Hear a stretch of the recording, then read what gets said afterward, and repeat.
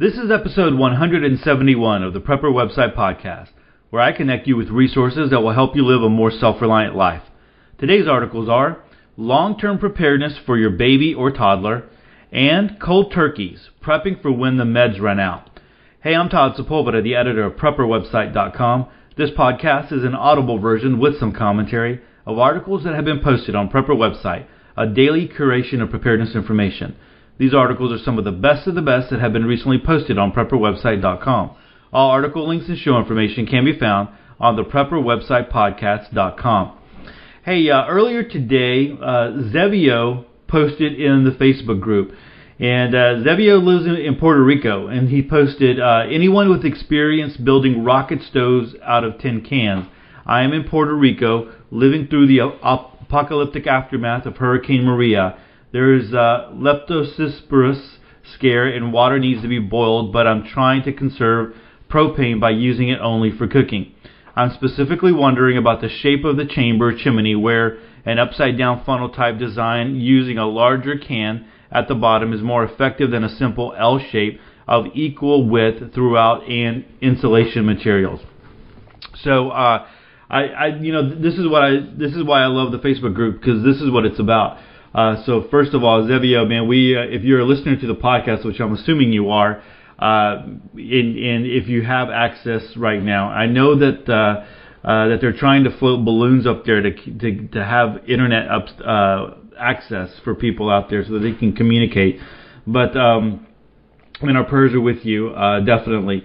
But I immediately wasn't sure about the funnel type, what he was talking about. Every rocket stove article that I have ever posted on Prepper Website, or even the videos, have always been more that L shape, and I think it's more because of the airflow. You need that there. But I thought probably something that would be better would be an updraft, a top lift updraft wood gas stove. And I did a review on the Solo stove, but with tin cans you can make your own. It'd be very, very effective. So I shared out a video that I had linked to on that review by Permies.com, by Paul Wheaton at Permies.com, and share that with them. And then I know Barbara was talking about maybe some other doing the rocket stoves, and she provided some other links, which I think that's great. I mean, that's what it's about. It's about learning, and not 100% sure how to do things, but it is about learning and providing the resources out there, and people chimed in. So I thought that was great. The other thing, though, that this kind of speaks to is the fact that you should have ways, various ways, redundancy. So he has propane, and he has a way to heat food, but you want a way to possibly like boil water and having something already made up. That's like one of those weekend projects, right? Maybe you could do it with the kids, or maybe you just do it on your own, but you do a wood gas burning stove, or a wood. You have a rocket stove that you kind of make. And you just go out there and start playing around with it and get a little bit of experience with it, and that way you always have it. I mean, it's one of those things where you can kind of collapse it, on itself, or you just kind of stack it, and then you just put it in a garage, or you put it in a shed, and it's there. It's good to go. So tin cans. If you need tin cans, one of the sources, because I worked in education, is like cafeterias. You might buy those big number 10 cans. Maybe you do like a big batch of beans, or maybe you're cooking with them. But if you're not using things that size, you're not cooking with cans that size, is what I'm trying to say. Man, I'm having trouble speaking. I think sometimes the later I go. Last night, here I'm gonna chase a tangent, guys. Sorry. Last night I deleted probably about 7 minutes worth of audio because it was super late. I didn't get a lot of sleep last night. We went to a pastor's meeting, got home really late, and I recorded. and I started rambling, and it just started rambling, and after I finished it and I started listening to it, I listened to the end part because I was like, you know what, I don't really feel good about that last part. I was like, man, that's not good at all. So I cut out. It was about 7 minutes worth of just rambling. I'm like, I can't do that anymore. But I do need to get to bed a little earlier today. I'm trying to do the podcast a little bit earlier than normal. But anyway, I think that's one of the things that is beneficial. Anyway, I was talking about cafeteria, so maybe a school cafeteria, or maybe there is a big a restaurant that cooks with them. Maybe you could hit them up too and get a couple of tin cans, those big number 10 cans, or even if you can get bigger ones than that, those are great. You can also get empty, because in the video that I shared out from Permies, Paul Wheaton, the guy uses a paint can. But you can buy unused paint cans like at Home Depot, and I even think maybe Walmart.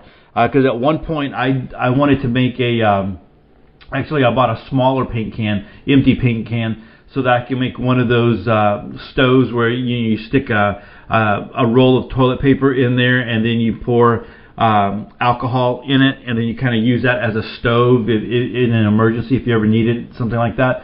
And so I saw one, I believe it was Home Depot, but you can buy the bigger ones, the 1 gallon like paint size, and possibly use that. And that one comes with the lid, which would be very, very helpful. So if you go watch that video, you'll know exactly what I'm talking about. But I think it's very helpful to have, maybe make some of those up and play around with them. And there's a lot of different types of scenarios out there as far as different plans for wood gas. But the one that it was in this video, it seems to be like a really, really good one if you're into making one of those.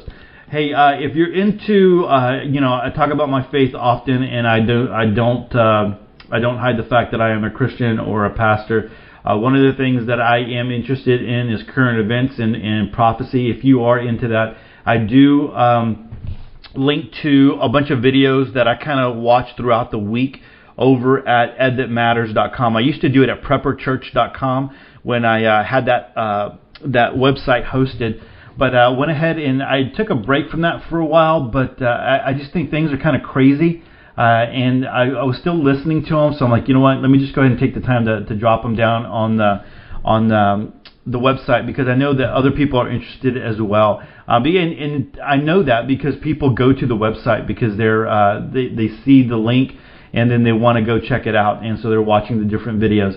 And so I've got 4 videos there that might be of interest to you over at edthatmatters.com. I'll link to it in the show notes if you're interested in that.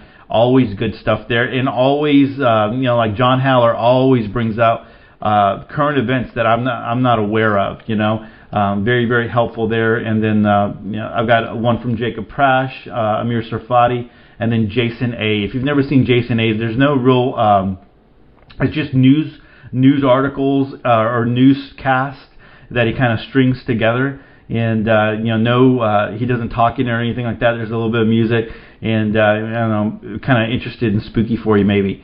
All right, so our first article comes to us from survivalblog.com, and the article is entitled "Long-Term Preparedness for Your Baby or Toddler." Now, right off the bat, you might not be thinking like, yeah, that's not even a topic that I need to really pay attention to. But, so here's the thing, the people that are writing this, KF, who's writing this, thought the same way, but then all of a sudden, they believe that they might be expecting a baby. And so what do you do in that situation? And so if you read any of the dystopian novels, or even if you ever think that it could get to a poop hits the fan situation, I mean, people aren't going to stop having babies, and people are going to continue to have babies. I mean, we've been having babies since the very beginning of time, right? And so, but we're just so used to our modern day of medicine that a lot of people have forgotten how to do that, how to help a mother give birth, and what kinds of things you need to do. Now, this article doesn't necessarily go into all that. This is a little bit more about food and things like that. But Dr. Bones, and the reason I'm saying that, because Dr. Bones and Nurse Amy on their podcast recently did have back-to-back, I believe, weeks where they talked about that. Nurse Amy is a midwife practitioner, and so she has all that information, all that skill. But one of the things I think about is like if the poop did hit the fan, I've got young boys, and eventually if they get married and maybe they have wives or something like that, and the poop hits the fan, we could be dealing with that, right? We could be dealing with that scenario, and what do you do there? The other thing that I was thinking about too is that you might not even have to go into a poop hits the fan situation. You could possibly be into a situation where just medical, going to the doctor, going to the hospital, going to the emergency room becomes so expensive that you can't go. And right now, you go to an emergency room and they're going to see you, right? I mean, if you go in there, they're going to see you. If you don't have the money, normally they bill you. And that's why a lot of people have problems with it, because anybody can go in there and get their get help, right? So they're not going to turn people away. But what if it got to a situation where medicine got so expensive that people weren't going to the emergency rooms? Because a lot of people do, because they don't have insurance or anything like that. They just they're pregnant, and then as soon as they start feeling labor pains or they feel like the baby is about to come, they go to the emergency room and they have it there at the emergency room. But what if it gets to the situation where you can't go to the emergency room because they're going to say, wait a minute, before we take you in here, you need to have, let's see your credit card, let's see your checkbook, let's see you got a prepay or something along those lines. What would we do? What would we do? There'd be a lot of people that this kind of situation, they'd be having home birth, and what do you do there? So just a topic that really you can kind of take it a bunch of different places. This one is part 1 of long-term preparedness for your baby or toddler. We already have part 2 up on Prepper website, but I wanted to go ahead and read this one. So let's go ahead and get started. Long-term preparedness for your baby or toddler. Feeding your baby or small child. Consider feeding your baby or small child in the midst of tropical storms, flooding in with threats from nuclear testing. As world events are painting an increasingly grim picture, my husband and I have felt the urgency to set aside some backup resources in case of a long-term emergency. My husband is the must-have-a-plan for everything kind of guy. Therefore, he has excitedly mapped out our emergency storage space along with the details of its contents. He is an avid outdoorsman, so many of the items that we would need for long-term preparedness are either already in our arsenal or familiar to him in some capacity. But when we found out we were expecting a baby, it added a whole other level of things to consider. How do you feed a baby or toddler in a long-term emergency? What about diapers, medicine? With my background of farming, gardening, and canning, suddenly my area of expertise became valuable for our emergency storage preparation. Below are a few of the things that I find essential to have on hand when preparing to sustainably care for a baby or toddler in a long-term emergency situation. Home canned foods. It is widely known that home canned foods are some of the most nutritional options for long-term storage.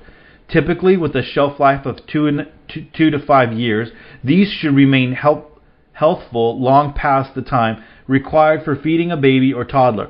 Before our baby girl was born, I took advantage of the abundant autumn produce at our local farmers market. I purchased a bounty of winter squash, organic carrots, and pears and took them home to put away for storage. Even though we are not in the emergency situation at this time, I am very grateful that I took the initiative to do this because these foods are a daily staple for us right now when she's 8 months old. Even though our daughter might move on to more normal food soon, I plan on replenishing my supply this fall to set aside enough resources for future children. A balanced diet and essential vitamins and minerals. When planning for emergency storage, it's important to include foods that allow a balanced diet and provide essential vitamins and minerals for your baby or toddler. It sounds gross to those of us with spoiled taste buds, but my 8-month-old daughter loves liver, and it provides the healthy amounts of iron that she needs to grow strong bones and teeth. It's ideal to purchase grass-fed organic liver to feed your baby. This is because the liver is a filtering organ, and you want to make sure that you aren't feeding your child junk. Raw pack pressure canning is my chosen storage method because all of the nutrients are cooked together and not leached out by pre-boiling. This means that a broth left in a jar after the food is consumed is full of healthy vitamins and minerals. I often use this broth as a cooking liquid for quinoa or oatmeal for my baby, and it's fun to know that I'm giving her more vitamins than I would be providing with just plain water. Not pureed food. Another thing you might notice is that I do not store pureed food. The reason is that I think it is essential for babies to learn how to use their chewing mechanism as soon as possible. When you pressure can raw items, the long high pressure cooking will make them soft enough that they will turn into mush if you pinch them between your fingers. You always want to double check this before feeding to your infant to make sure it isn't a choking hazard. Personally, I prefer being able to pick up bite-sized chunks of soft food with my fingers and teach her how to do that herself, rather than feed my baby puree with a spoon. Any of these pressure canned items can easily be mashed into a rough puree if you prefer. Amounts and options. When considering the amounts to store, I plan on 1 pint jar of food per day while breastfeeding and 2 jars of food per day post-breastfeeding. While these aren't the only options, we keep the following items to feed our baby in our emergency storage space. Butternut squash and carrots contain lots of vitamin A, protein, calcium, vitamin C, carbohydrates, and many other vitamins and minerals that are essential for a baby's health. Bone broth is packed full of naturally occurring gelatin that is great for developing muscles, bones, joints, and teeth. It is a great addition to a baby's diet. Quinoa, and I know I'm saying that wrong, I'm sorry. I don't eat the stuff though. Quinoa is a high protein, high fiber, iron, and vitamin rich grain that is healthful and filling. It is also one of the most soft, allergy friendly, and palatable grain options for babies and small children. Pears are high in fiber and vitamin C. These are a great treat for my baby girl, and they are easy to chew and sweet to the taste. Grass-fed liver and red meats are a surprising suggestion for babies, but they are inarguably one of the best foods to give a child for iron and protein content. Just ensure that you give your baby small enough pieces for them to swallow, as liver tends to be a bit chewy after pressure canning. Alright, so some people might have problems with that liver and meats, giving it to the baby, but I guess it kind of depends on how old they are as well, when you're talking about giving that to them. Alright, continuing on. As an additional resource, a very helpful dry stored food item that we keep on hand is organic oatmeal. This can be cooked in the leftover juices from any of these canned items, and it makes a very healthy option to use to stretch your canned goods. Properly packed, oatmeal will safely store for a long time. Here's some basic recipes. Below you can find my basic recipe that I use to can various baby foods. Please keep in mind that canning must be done in a clean, sterile environment while ensuring that the inside of the jar and the lid remain sterile until sealed. If I do anything that causes me to doubt whether or not something has been compromised, I clean and sterilize them again. So canning veggies and pears for baby toddler. Supplies needed to can butternut squash, carrots, pears, and other veggies. A large saute pan, clean pint-sized canning jars, canning jar rings, make sure they match the size of the jar. New canning jar lids, make sure they match the size of the jar lids. Pressure canner, I use a Presto 23 quart, which fits 18 pint jars per batch. White vinegar and a clean rag or towel. Bring 1 inch of water with 1 tablespoon of vinegar to a boil in the saute pan. Sterilize your jars, lids, and rings by steaming them. I turn my jars upside down in the water so that they can steam, and then I toss the lids into the spaces in between. Peel and cube your fruit or vegetables into baby bite-sized pieces.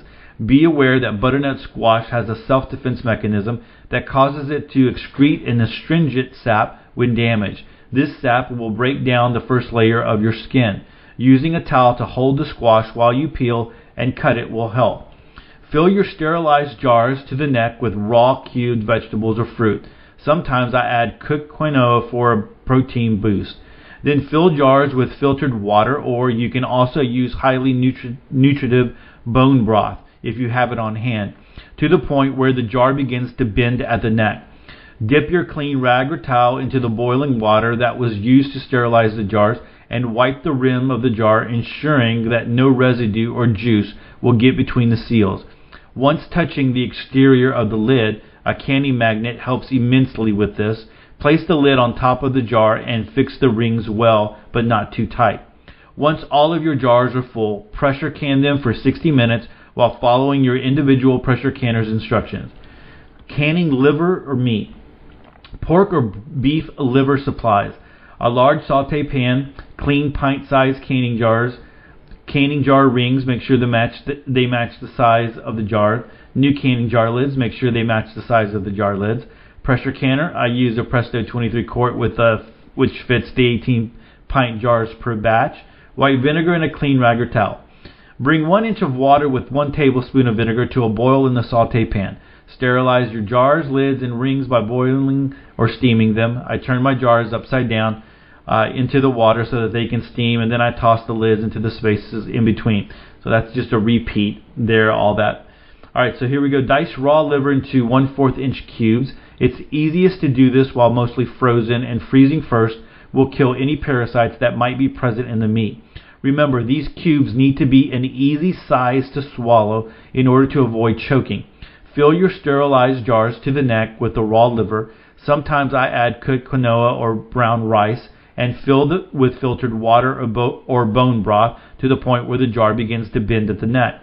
Dip your clean rag or towel in the boiling water that was used to sterilize the jar and wipe the rim of the jar, ensuring that no liver residue or blood will get between the seals, only touching the exterior or the lid. And again, the canning magnet will help here. Place the lid on the jar, fix the rings. Once all your jars are full, pressure can them for 75 minutes while following your individual pressure canner instructions. All right, so there's 2 recipes there. She says at the end in part 2, we'll talk about sustainably diapering your baby or small child in a long-term emergency. Again, if you don't want to wait for that one, I don't know if I'll read it. It kind of just depends on what articles are showing up at that time on Prepper website. You can go over to prepperwebsite.com where we link to somewhere between 8 to 10 to 12 articles every single night, and try to stay current on all the new preparedness articles there. And so we always link to the best of the best over there. So go check those out. You'll get so much good information over there. We also have pages that you can go to that deal with specific topics like firearms, DIY, frugal living, alternative news, and so you have those on the top right hand corner. You can go to those, and even if you're into some conspiracy, we have conspiracy theory page that's over there for you.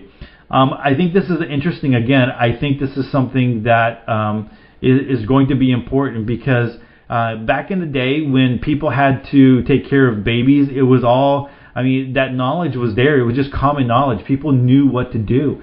Nowadays, it's not there, and so I think there's a whole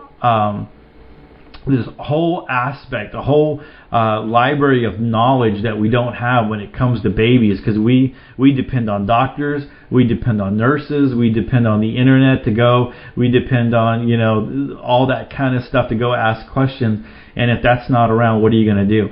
And again, I always think in medical, we are medical, modern medical science is so awesome, right? It does so much good out there, but at the same time, we're very, very dependent. And so if things get crazy, where you're not able to benefit from it anymore, or you can't afford it, and the hearts and minds of people change, and they say, sorry, only the wealthy can afford this, or only those that can afford it can do it. I'm sorry, you poor people can't, or even middle income, you can't afford it. I'm sorry, you can't have medical care. So what are you going to do? That's why I talk a little bit about essential oils and herbal medicine and those kinds of things. I think that's important. Actually, if you're part of the email list, I did send out an email today about lavender. So hopefully you got to take a look at that one. So that's over at survivalblog.com. Again, long-term preparedness for your baby or toddler. There's some links here that you might be interested in. You can go check those out. And there's about 8 comments in the comment section. All right, we're going to go from one end of the spectrum all the way to the other. We're going to go from babies to now we're going to go all the way to talking about, what if you don't have your important medicines to survive, right? I know that there's a lot of new people to preparedness here. you've found us on iTunes, or you found us maybe just searching on your podcast catcher, and you started listening. And if you're new to the podcast, you might not know this book, but there is a book called 1 Second After, and it's if you're not used to like apocalyptic dystopian novels, it'll scare the crap out of you, man. I mean, it will get you. It's a page turner, and then it will be one of those things where after you read it, it's kind of like you're kind of like in a fog. You really are. At least I was, and I've talked to other people that were as well, and so. Because there's so many things that were going on in there, I don't want to spoil it for you if you haven't read it. I know a lot of people that are listening to the podcast have read it, because it's one of those. It's really not that old. It's not like Alas Babylon or anything like that, but it's a classic in the preparedness community. But anyway, one of the things that happens in there, one of the scenes is there is like a mental hospital that. That all the medicine is gone, and it's just, what do you do with those people? What do you do with those people when they're not getting medicine? What do you do with people that don't have their life-saving, their drugs? That's crazy. Like I said, modern medicine it's great. It allows people to live and survive and live a lot longer than they would have. But what are you going to do when you can't refill your prescription? And so this article comes to us from Beans, Bullets, Bandages, and You.com. And the title of the article, again, is Cold Turkeys, Prepping for When Your Meds Run Out. So let's go ahead and read this one. It's not a very long one, but it's one of those that you kind of need to consider. A week or so ago, a friend of mine up and quit taking his prescribed medications. Didn't think it would be any big deal, just a few days off the blood pressure drugs until he could get in to see his doctor. When he told me the story, I was surprised the blood pressure monitors actually read that high, and even more surprised he was alive to tell the tale. No prepper likes the thought of running out of important supplies, but there's just no real way to put in a long-term stock of prescription medications, particularly those with the shorter shelf lives. If any emergency lasts long, some of us are going to run out. That poses two problems. One obvious, the other not so much. You've no doubt figured out the obvious one, having to do without the benefit of the drug. I've written some other posts on ways to lessen the bite for particular conditions, and will write more in the future. And sometimes there's just no good answer anyway. This post is about the second problem. Stopping a drug can create special problems. One of the recurring themes of how human bodies work, they're always remodeling in response to the conditions they've been in. Lift heavy things, muscles get stronger. Take a drug, say to supplement your natural production of neurotransmitter, and you may ramp up your ability to destroy that drug and the natural neurotransmitter. If the drug suddenly goes away, you're left with your own natural but already scant supply of the chemical and a supersized ability to destroy it. You end up with a worse scarcity problem than if you'd never taken the drug at all. This is a transit problem, as you'll readjust again if you survive the experience. There are other ways sudden removal of a drug can cause havoc too, but it's not really worth it to get into them all. The key point is that the time right around the drug stoppage can have special problems. Different drugs have different best approaches to stopping. Some drugs you can quit taking with no special drama beyond missing the effect. Yay. Others you should quit cold turkey because while it won't be fun, that's the best way to get past the rough patch. Then there are drugs that really need to be tapered off so your body can adjust gradually.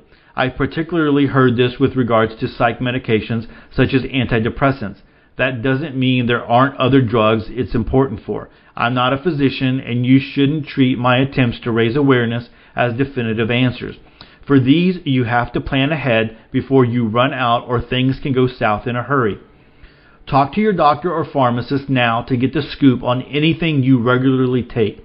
There's no better time than now to ask the people who do have specific information, so you're ready if the time comes. It's also a good time to ask them about potential interactions. If you've got some non-prescription alternatives in mind just in case. For example, if you've got arthritis, the prescription meds might do you much better than over-the-counter drugs, but the drugstore versions can be stockpiled and are way better than nothing.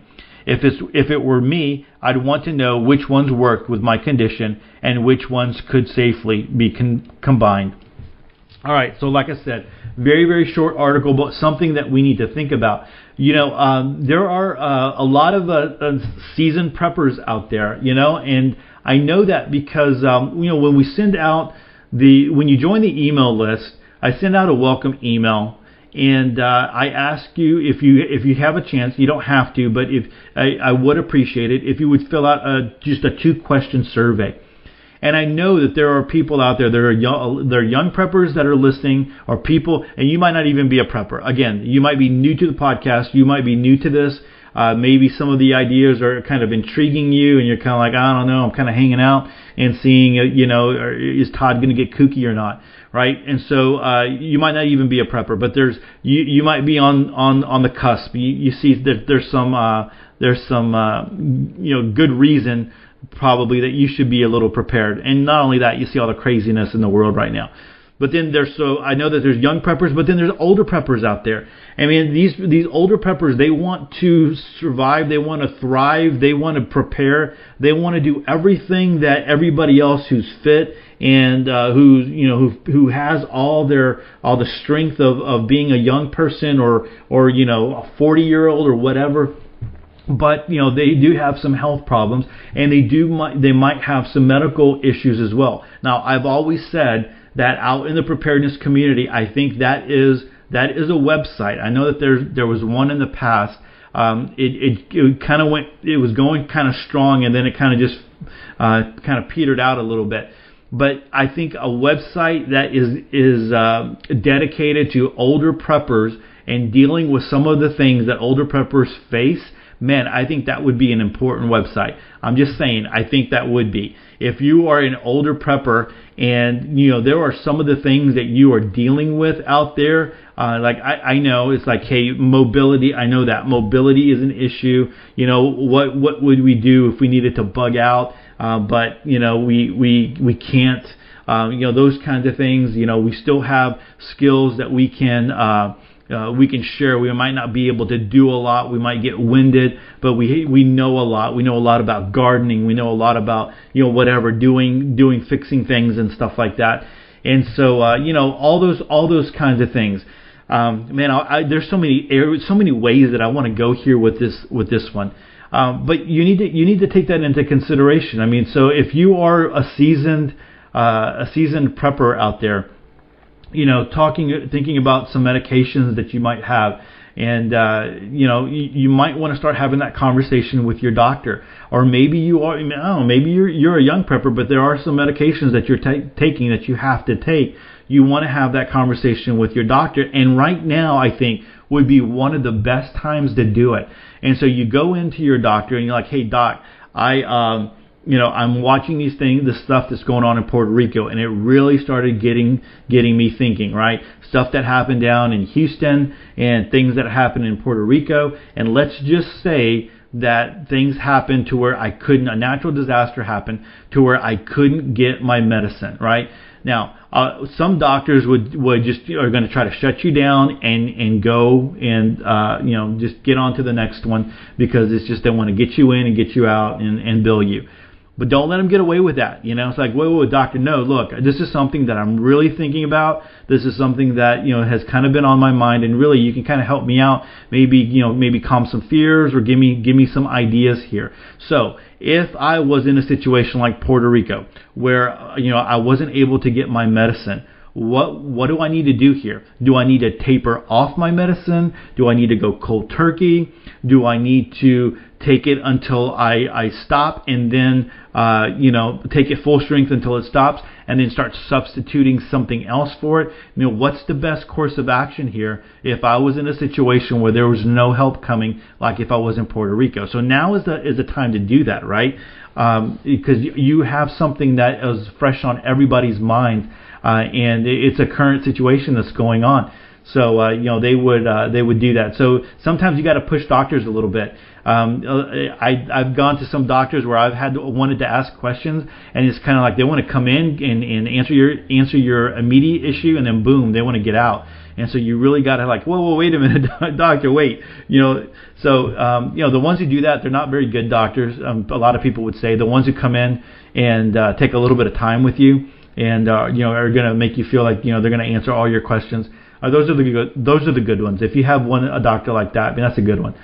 So wanted to just continue talking just a little bit out there because my father-in-law has diabetes, man, and he's insulin dependent. And if you read 1 Second After, or you have read it, you know exactly what I mean and what possibly could happen. And so I know that we've talked about that because that's something that we have discussed in the past. Can we stockpile insulin as much as possible and have little vials, where we can stack them in the refrigerator and do a first in first out type thing. I think one of the cool things with insulin is they're starting to get it to where I think if I read it correctly, because this is always one of those diabetes or insulin diabetes type articles always do really well, because there's a lot of people out there who are dealing with this, and so people want to survive, they want to thrive, they want to be able to to have some recourse out there. And so, but anyway, I think there's that new pen that does not have to be refrigerated, or maybe it has to be refrigerated once it's used. There's some wallets that, if you've ever had one of those neckties where you soak it in water and then it activates that gel, and then you put it around your neck and it keeps you cool. They have wallets like that as well, where you can put your insulin in, and then you dip that wallet, or you dip the wallet before you put the insulin in. I guess you dip the wallet in, and then it just has this this effect where it keeps it kind of cool. And of course, if the grid went down, you would need some kind of solution there. But that's one of those things to kind of talk about. The other thing, or not talk about, but to think about, do you have any family members that are in your family that maybe need to think about that, right? And again, they might not be preppers, but you can bring up the Puerto Rico thing, right? Like, hey, what if we were in Houston, or what if we were in Puerto Rico and you couldn't go to the store and get your insulin? Do you have any ideas what you would do? Can you get multiple? Can you buy as much as you want? I mean, what is it? Because I know that at one time my father-in-law could stock up as much as he wanted to. There was one insulin that I remember him being able to do that. Right now, I don't think the one that he has would allow him to do that. The other thing is that I want to briefly bring up, because we've talked about our senior, or not senior, but seasoned citizens out there. You want to take those people into consideration if you're prepping. I know we talk about, hey, I'm prepping for myself. I don't even have enough to prep for my families and things like that. But I mean, think about it. Do you have an elderly neighbor that if the poop hit the fan would need some help? Is there somebody across the street? What about your own parents? Maybe your own grandparents? Do you have some kind of system? Do you have some kind of situation where you would be able to help them, reach out to them and help them, maybe bring them in, some kind of plan along those lines. It's one thing right now when everything is good and happy and dandy, and be able to say, you know what, now they're on their own, they went through the Great Depression or whatever, and all that kind of stuff. It's another thing when you're in the situation and your heart starts to, you realize, you know what, I've got family members out there that are suffering. I bring up the guy that works in the cafe in my office building, whose family lives in Puerto Rico. And when he did not know what was going on, he was crushed. I mean, he was coming to work, he was doing what I'm sure he needed to be able to distract himself a little bit, but you could tell, I mean, he wasn't his cheerful self. And people would ask him, and he would be very appreciative. Thank you for asking, and all that kind of stuff. Now he has heard from them, and they are safe. Actually, he was able to bring his parents over to the United States. So that's right, because I talked with him recently. So that is really good. But other family members, they're okay. They're doing good. They're all right.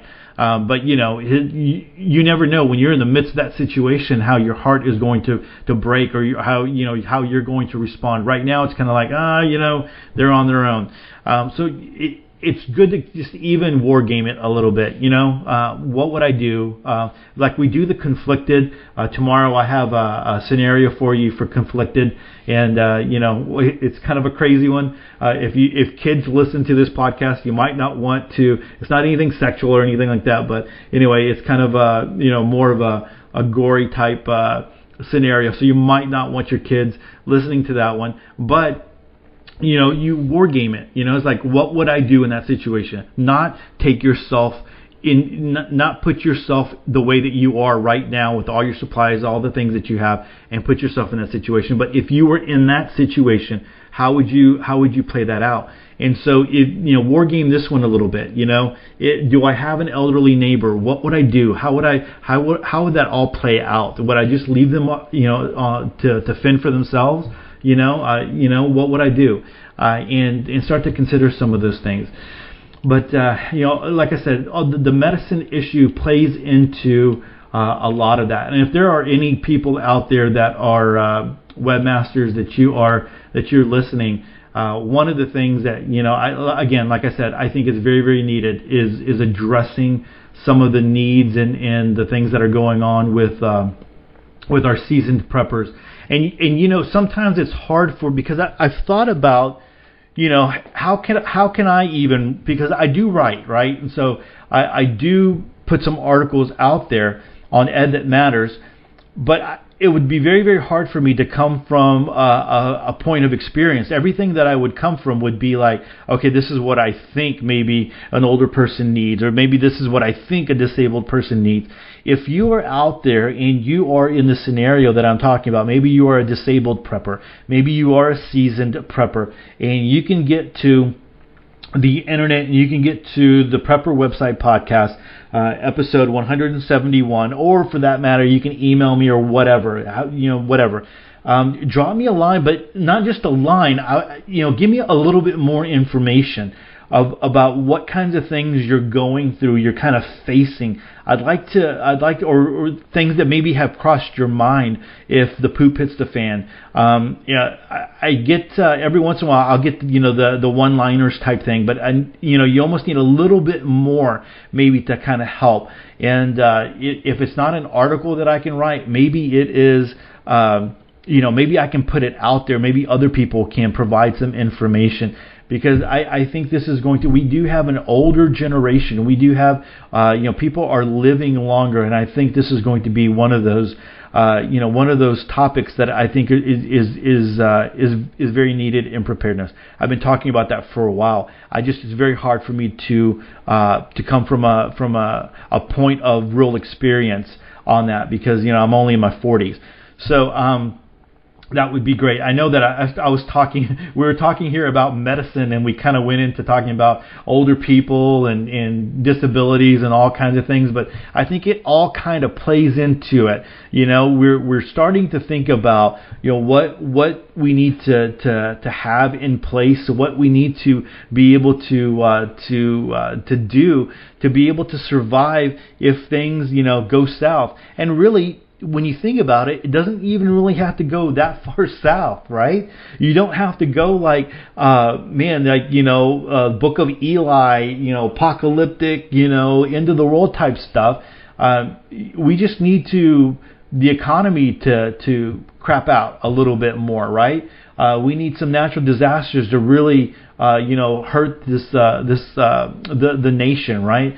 Maybe some electrical cyber attack, whatever, and we start to really feel this issue that I'm talking about. It becomes really, really real, really, really fast. And so I always think it's important to kind of think through some of these things. So thank you for indulging me and being able to kind of just ramble a little bit on that one. I won't edit this one out. I promise on that one.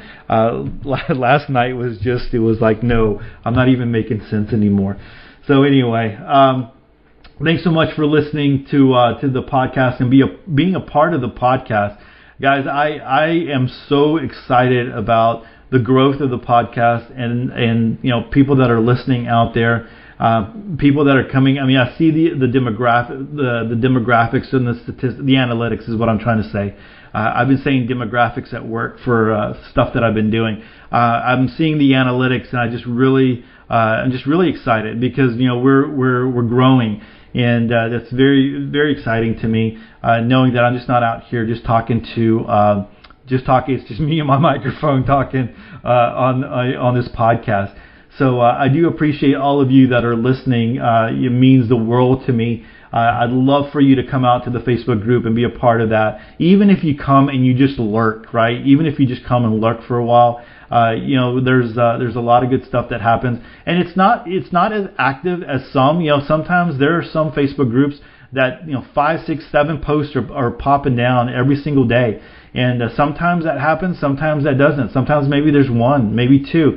But I love the how people are coming in, and they're cordial, they're helpful, and if you are a new prepper and you have questions, that's the place to go. I'm just telling you. I'm not saying that because it's the Prepper website Facebook group. I'm just telling you because I've seen some things out there, I've experienced some others, and I know that this group right here will try to help you as much as possible. And so you are welcome to come join us. You can go to theprepperwebsitepodcast.com and just click on free Facebook group, and it'll get you over there, and you just request to join. And if you're barring the fact that you're somebody who's going to come in and spam us, you'll be approved, and you can come be a part of that. If you haven't joined the email list, I'd love for you to be able to do that. I'll send you out a free PDF. 9 experts share their top 7 kit items, and I'd like to send that to you, as well as you get to give me a little bit of information, like I said, on that survey, and help me out to know future topics and future things that need to be taken care of in the preparedness community that we can handle if we can at Ed That Matters or on the podcast or whatever. Sometimes people ask me, for advice. Hey, Todd, what should I be writing on? And I'm like, hey, I kind of throw it out there. I know that people are asking about this, or people are wanting this, so go for it. I can't sit down and write every single day. I would love that. That would be great, but I can't do that. So anyway, if you get a chance, come over to episode 171 or any of the other episodes on the Prepper Website podcast. Leave me a comment. I get those, and I'd love to hear your feedback on that. Or you can hit me up on Facebook, Twitter, and Instagram. Always love connecting with you on social media. So with that, choose to live a more self-reliant life. Choose not to be so dependent on the government, on the grid, or the grind. Until tomorrow, stay prepped and aware. Peace.